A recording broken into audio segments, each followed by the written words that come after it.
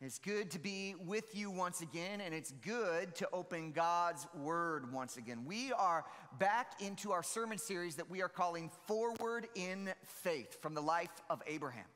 And last week, we looked at this idea from Genesis chapter 12 that God really can work through anyone.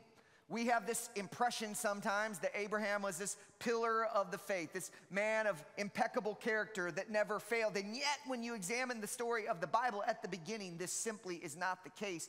God calls Abraham and brings him out, showing that God can work through anyone.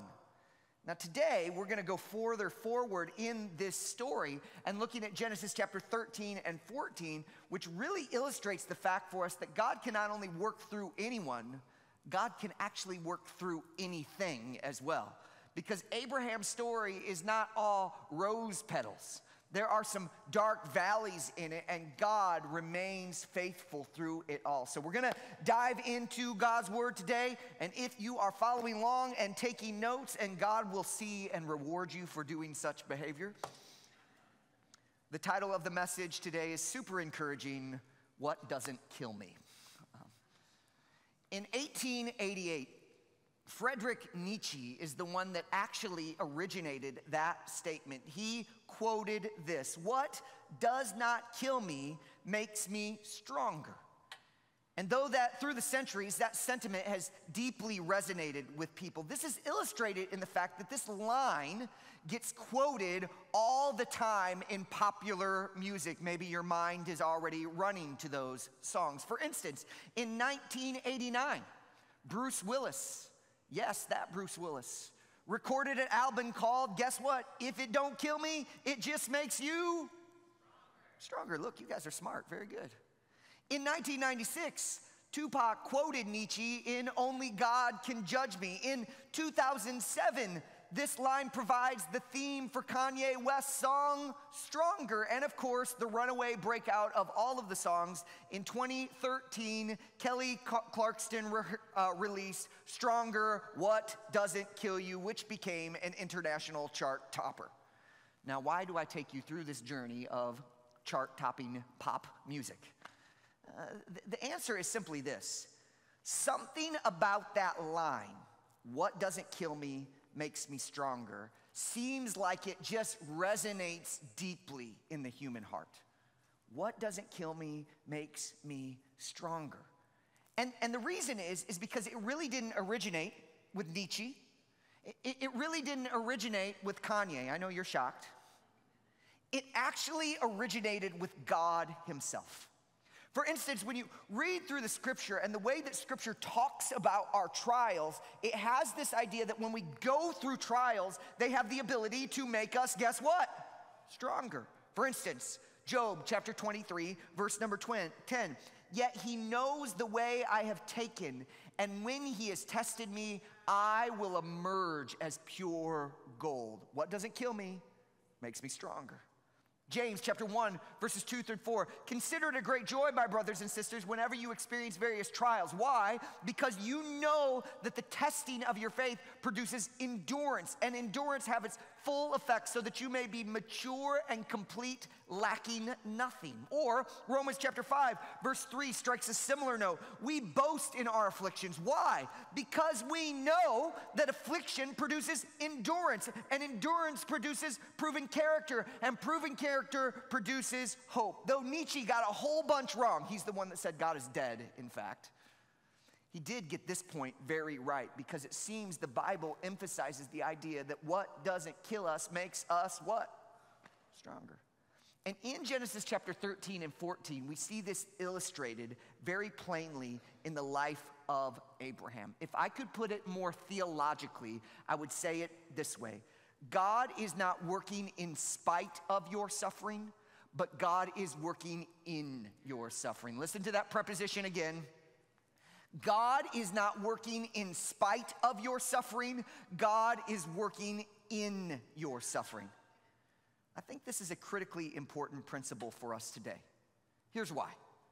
We live in a technologically advanced, entertainment-saturated, comfort obsessed. Can I say that again? Comfort obsessed society where we tend to believe any amount of pain is to be avoided. You anything like me? You sense pain coming and you start running the other way. We love us some comfort. We love us some convenience. We love us some ease. And so if we get a whiff of pain, if we get a whiff of suffering, we head the other way. Now, don't misunderstand me. I'm not arguing in any way, shape, or form that Christians should be masochists, where we run to pain for pain's sake. That is not what I'm saying in the slightest degree. But what I am saying is that we need to disabuse ourselves of the notion that difficulty is somehow from the devil. Listen to this little math equation. Hard, put it up there so I can see it because I can't remember what it is. There you go. Hard is not the same thing as bad. Look at that again. Hard is not the same thing as bad. If you think hard equals bad, it will determine the trajectory of your life. You will run away from anything that smells of difficulty. But if you think hard and bad are not necessarily the same thing, then you can begin to do what the Bible says and consider it pure joy when you encounter trials of various kinds. The Bible's equation is that hard and bad is not the same thing. Listen, the Lord often does his best work when things are falling apart around us. Don't you know that to be true in your own life? When things get tough, God is often doing his finest work in our lives. Here's the reality. How many of you read Psalm 23 before or heard it? Lord is my shepherd. Beautiful analogy. And part of that says that even though I walk through the valley of the shadow of death, I will fear no evil. Why? Because you are with me. But here's the thing you got to remember. Shepherds don't follow sheep. Shepherds lead sheep. So when we are in the valley, it is because who took us there? The shepherd. Let me say it very plainly. The path of the good shepherd often goes through the valley. The path of the good shepherd often goes through the valley. And this is a truth that is plainly illustrated in the life of Abraham. The book of James called Abraham a friend of God. I mean, that's a high honorific. I mean, talk about titles that I would like to have on my life. Being a friend of God is certainly a significant one. But do you know how Abraham had to become a friend of God? What he had to go through? He had to go through the valley so that he would know who God was, so that he could actually be his friend. Abraham walked through the valley, so God, in one sense, moved from an acquaintance to a friend. God takes us into those difficult and suffering times that he may reveal himself to us in more profound ways, which leads me to my point this morning. We must trust that God is at work in our hardship. Not in spite of them, but in our hardships. So this raises a question. If God is at work in those hardships, how?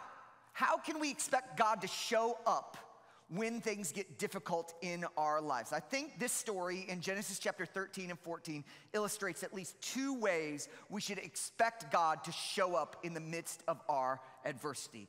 God's activity in our adversity. Number one, God demonstrates his wisdom. As we learned last week, when God called Abraham, the 75-year-old man, to leave Ur, he essentially called him to leave everything he knew and everyone he loved behind. In fact, in Genesis chapter 12, it says it this way.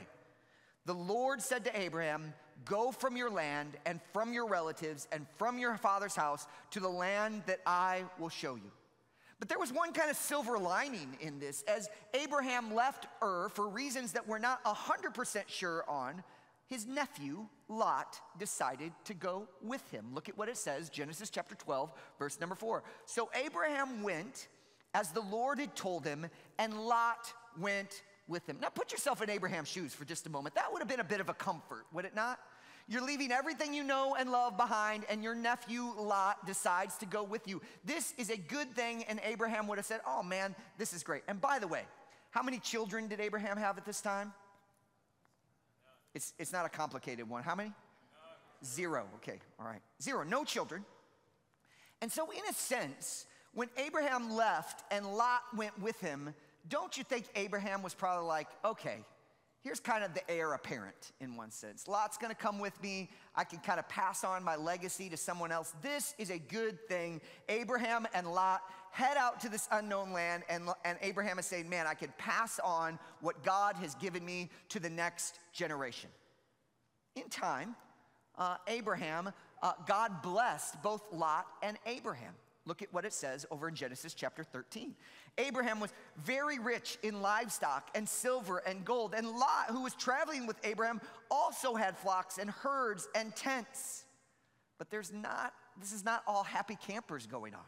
Look what happens in verse number 6. But the land wasn't able to support them as long as they stayed together, for they had so many possessions that they could not stay together. So God blesses Abraham and Lot so abundantly that they can't stay together anymore. So what happens?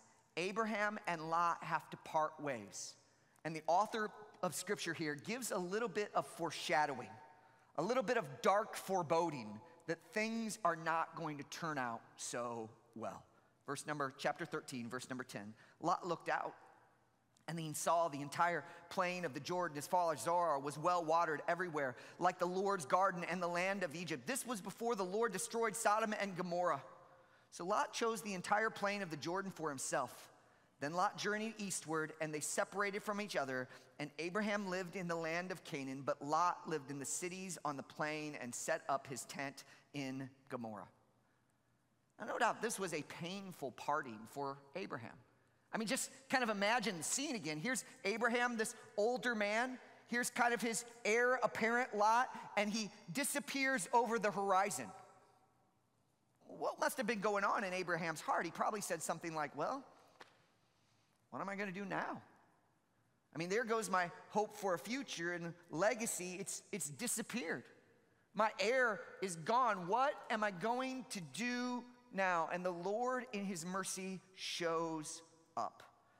As painful as this must have been, Lot's choosing of the plain over the land of Canaan, which God had promised to Abraham, was the Lord's means of paving the way to do something even greater in Abraham's life.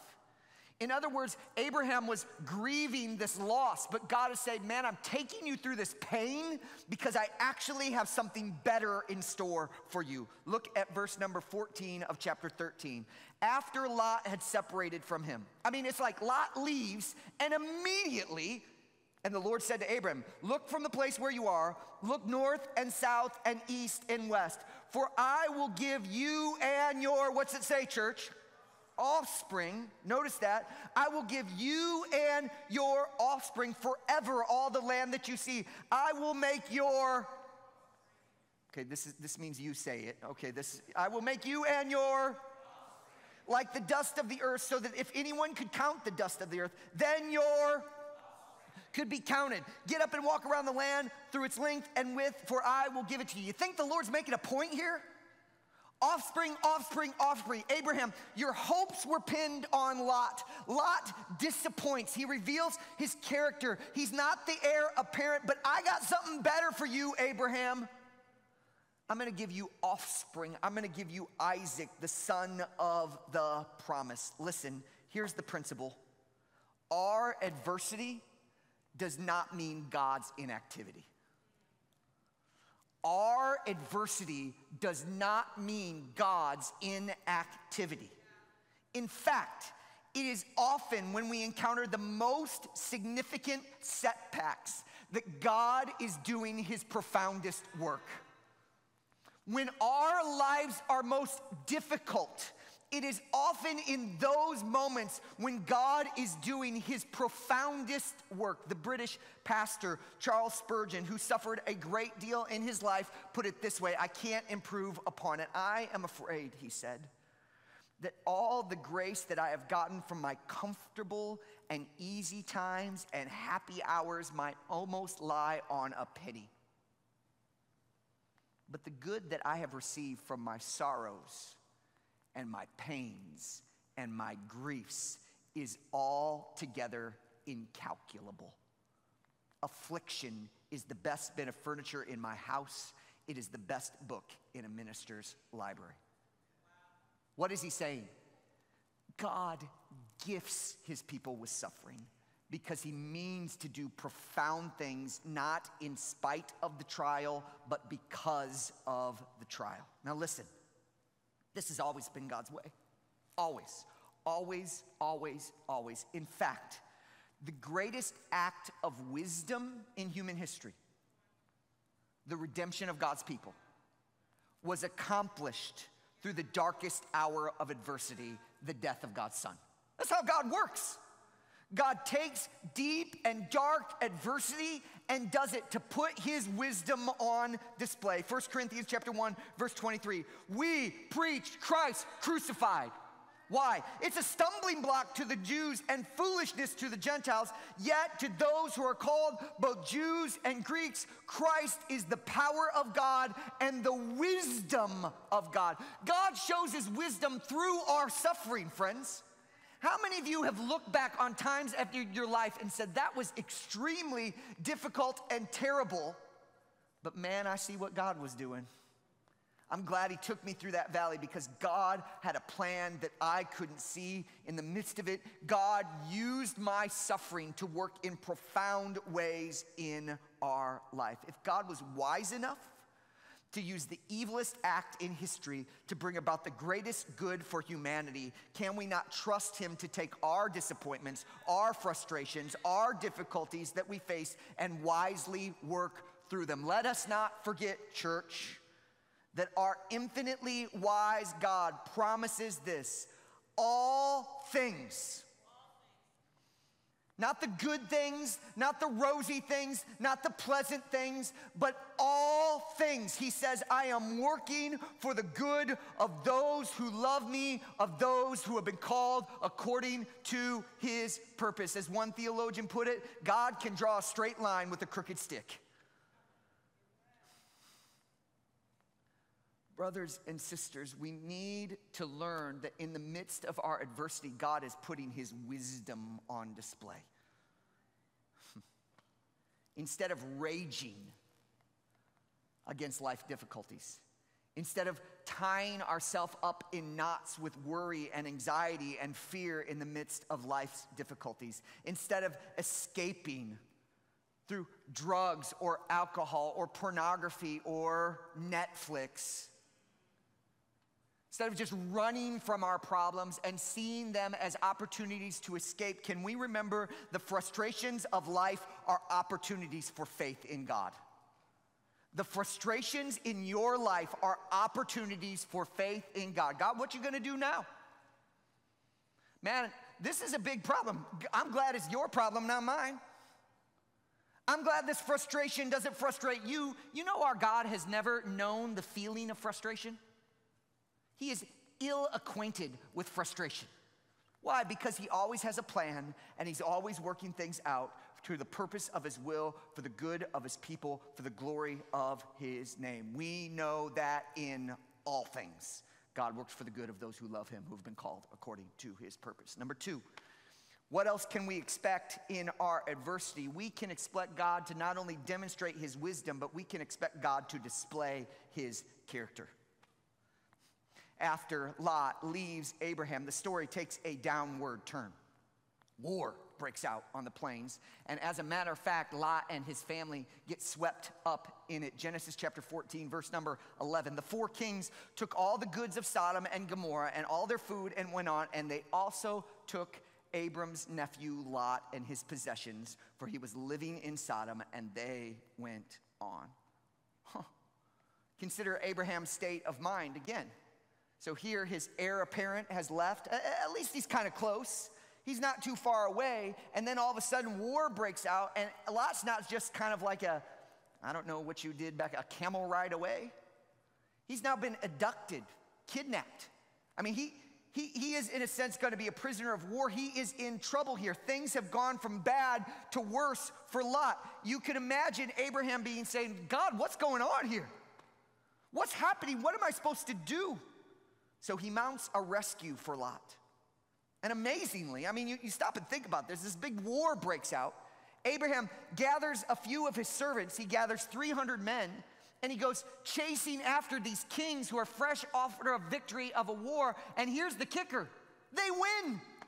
Abraham gets his servants and they win this battle. Genesis 14, verse number 15. And Abram and his servants deployed against them by night, defeated them and pursued them for as far as Hobah to the north of Damascus. He brought back all the goods and also his relatives Lot and his goods, as well as the women and other type. Not only did they defeat him, like there's no collateral damage. I mean, this is amazing. Then something very unusual happens. This guy shows up literally out of nowhere. Nowhere. His name's Melchizedek, and he's called the King of Salem. He's called the priest of the Most High God, and he shows up, and he pronounces a blessing over Abram. Look at what it says, Genesis 14, verse number 19. Abram is blessed by God Most High, creator of heaven and earth. And blessed be the God Most High, notice this, who has handed over your enemies to you. So why did Abraham go get Lot and bring everybody back? It's because God delivered him. Now, there's all kinds of theological debate. Bible scholars have all kinds of opinions about what exactly is going on here with this cat named Melchizedek. But here is what we clearly do know about him. He is ultimately meant to point us to a greater priestly king that is to come. That's what we know. How do you get that, Ryan? Hebrews chapter 7, verse number 1. Here's what it says. For this Melchizedek, here he is, king of Salem, priest of the Most High God, met Abraham and blessed him as he returned from defeating the king. So we're talking about the same guy. It's the same incident right here. And Abraham gave him a tenth of everything. First, Melchizedek's name means king of righteousness and also king of Salem, which means king of peace. Now, sound familiar? Sound like anybody you might know? Without father or mother or genealogy, having neither beginning nor end of days, look at this phrase, but resembling the what? Son of God. He remains a priest forever. So here's the idea that I want to drive home. God revealed himself to Abraham in this fresh and powerful and new way, not in spite of his adversity, but through his adversity. Melchizedek shows up to declare, God has delivered you. Abraham would not have been able to see God in this way had Lot not been kidnapped. Listen, Abraham could not have experienced God's deliverance if he didn't need delivering. And here's the reality, church. Neither can you and I. We cannot know God as healer if we haven't been broken. We cannot know God as our comfort if we've never been hurt. We cannot know God as our rest if we've never been weary. We cannot know God as our hope if we've never been hopeless. We cannot know God as our Savior if we've never felt the weight of our sin. When the Apostle Paul experienced his own brokenness, you know this story if you've read the Bible before. He had this brokenness. It's a thorn in the flesh in his life. We don't know exactly what it is. It's probably some sort of physical ailment, and it hurts. And Paul cries out to God, oh God, take this brokenness away from me. I don't want to endure it. I don't want to take it anymore. And God says, nope. I'm not going to take that brokenness. I'm not going to take that pain. I'm not going to take that adversity away from you because I want to teach you something in the adversity. I gave you this adversity so that you could learn, Paul, that my grace is sufficient. My power is made perfect in your weakness. Why do we rage against the adversities that God has brought into our life when it is the only way that we actually get to know God? So often we are content to know this kind of photo snapshot of God. What's the problem with the snapshot? It just shows you one aspect of a person's character. But God gives us suffering so we get this video, a full picture of all the dimensions of his character. God doesn't want you to carry a photo in your wallet around so you say, this is my God.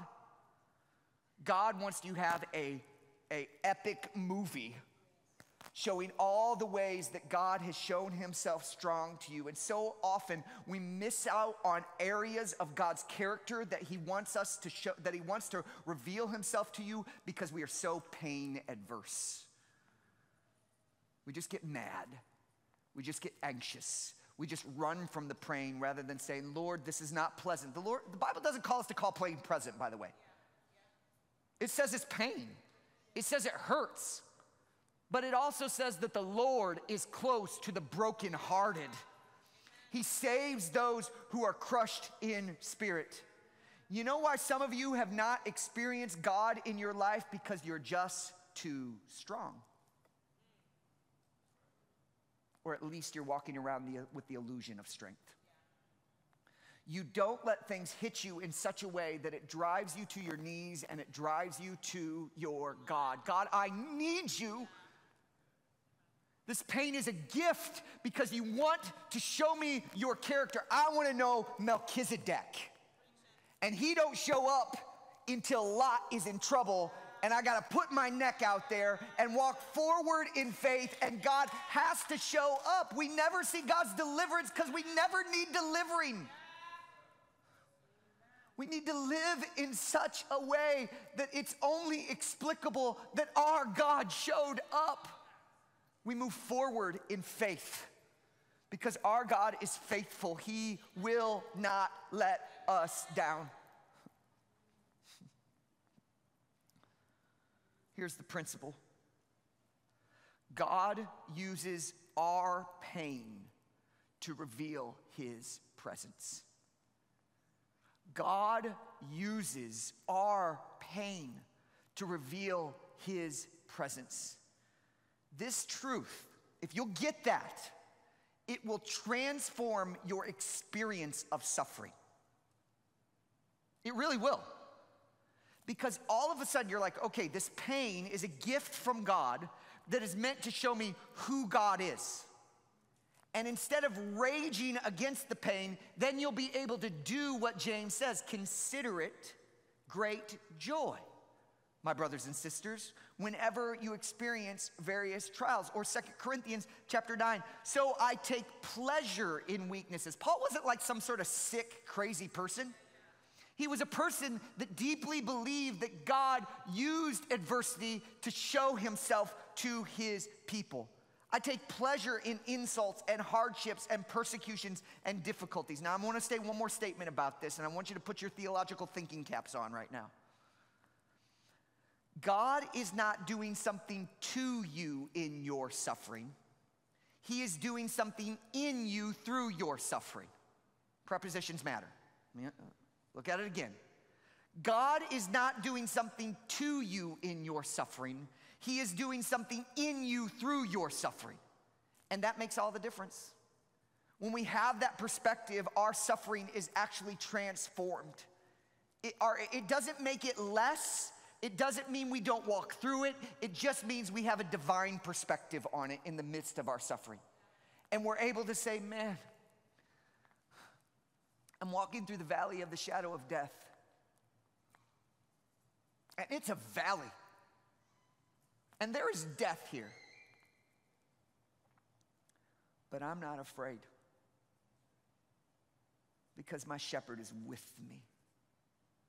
And had I not gone through this valley, I wouldn't have known his nearness in this way. God intends to display his character to you through your suffering. So where does this leave us? At the beginning of the service today, we sang a hymn called How Firm a Foundation. It's an old hymn, but it says some very profound truths in it. And one verse that we did not sing was this. It's the third verse, and it says, when through the deep waters I call you to go. Pause. Who's calling us to go through the deep waters? God. Sometimes God calls you to go through the deep waters. The rivers of sorrow shall not overflow. Why? For I will be with thee, thy trouble to bless, and sanctify to you your deepest distress. What does that mean? It means that when you have God's perspective on your trials, when you realize that he is at work in the midst of them, your trials actually become precious to you. You know, when I was in college, to my shame, basketball was God. Just was. And the way I knew it is because when I had a good game, like I'm on top of the world, and when I had a bad game, I'm like in the pit of despair. If your emotional life rides on something like that, even if it's like a good thing, like your spouse or your kids or your work, then a good thing has become an ultimate thing. Good desires make bad masters. And God, in his great kindness and his mercy and his love for me, wounded me. In this case, quite literally. I got a concussion. This was pre-concussion protocol. There was no way I should have been playing. I got a concussion in one game, and then later that week, I had another game. Drove down the lane, did something nifty, and got in the air and just blacked out. Out cold in the air, and came down and twisted this ankle and broke 2 little bones like that. God said, "Oh, basketball is your God? Ryan, I love you too much because that God won't deliver. I'm gonna take that away so that I can show you who God is." And here's the funny thing. It was a little hairline crack, but it was an area where there was no blood flow. So that joker would not heal. And I had this boot on for weeks and weeks and weeks and weeks, and it would not get better. And you know what I did? I cursed the boot. I raged against the boot. And God was saying, you're not taking that thing off. You know why? Because I love you. And I want to show you that I'm more than this false God of a little round orange cylinder. I love you too much to allow you to worship at the wrong idol. And you know what? Today, I stand here 20 years later. And at that time, that was very unpleasant. But let me tell you something. I bless God for that broken bone. I wouldn't have chose it, but I wouldn't trade it either. Because God made me who I am and showed himself to be God in my life by taking away this false God. He sanctified to me your deepest distress. You got some things in your life right now that you're raging against God about? Some areas of distress that you're having a hard time blessing God for? Man, let's fight together. Let's fight together to say, God, I trust you, not to work in spite of my hardships, but in our hardship. Here's the reality. When you begin to take this perspective, your scars become sacred. They become precious to you. You bless God for the brokenness. You bless God for the hurt because you know what he did in and through. You don't live in regret, but you live in faith. And friends, let us not forget that there is one who has the most sacred scars of all. There is one who suffered terribly on behalf of his people. The Son of God, like you and I, suffered in this life. He walked through dark valleys and experienced disappointments and heartbreak. And yet, through the suffering, God was at work. Through Christ's suffering, God saved his people. Through Jesus' crucifixion, the Father cleansed his people. Through the Savior's resurrection, the Father redeemed. Our Lord's glory always seemed to shine brightest when the day is darkest. So my suffering friend, you can trust God in your suffering. Not in spite of it, but in it. We're going to close right now. I just wanted this to be part of the culture of Gospel Hope Church. So many of you spoke to me last week and said, man, I was just blessed when people ministered to me. I want to do that again right now today.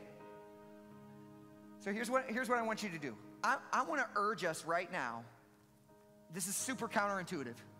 I want to urge us right now to thank God for our suffering. Now, if you can't do it, that's fine. Lord doesn't expect you to kind of wave a magic wand and get there. But maybe in your heart you're saying, Lord, I don't understand it. Lord, I don't like it. But I want to trust that you are wise. I want to trust you.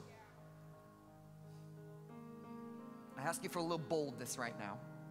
And if that's you, you got something in your life and you're just saying, man, I want to give this to God. And I need some help. I'm going to ask you in just a moment to stand on your feet, and I'm going to ask the people of God to pray for you right now. You got something in your life, you don't even have to share what it is.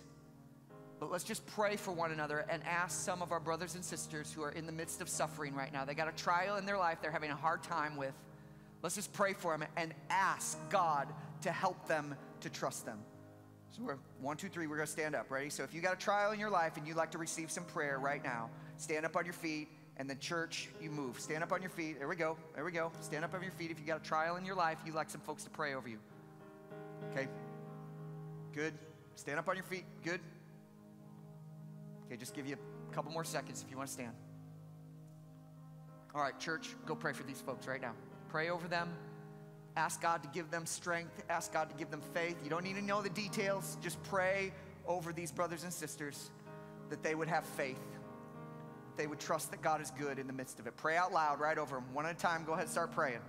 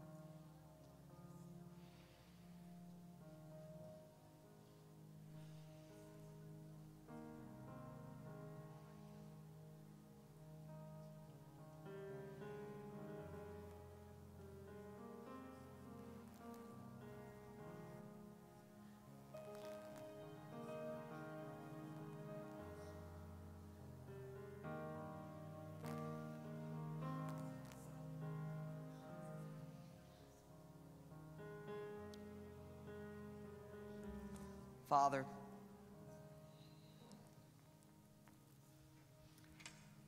we have some folks in this room that are hurting right now, Lord. There's trials in their life, and they want to thank you for them. They want to have your perspective on their trials. And Lord, I just pray over them right now. They would receive the grace that you mean to give them through your people praying for them. And Lord, their faith would be encouraged and strengthened. Lord, I pray.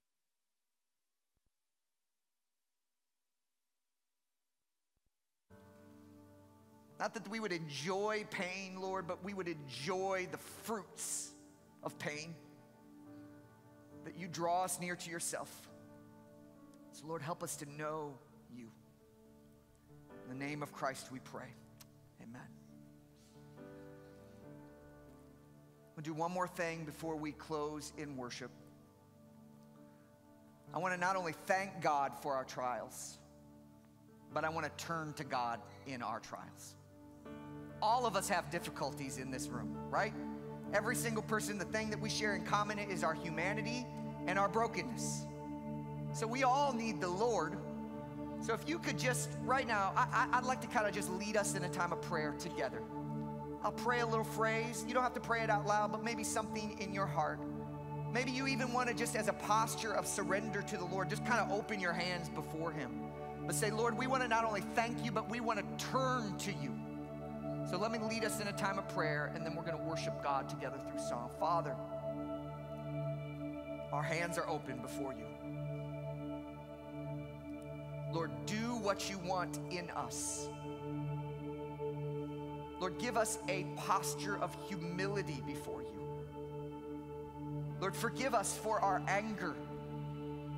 Forgive us for our anxiety. Forgive us for our fear.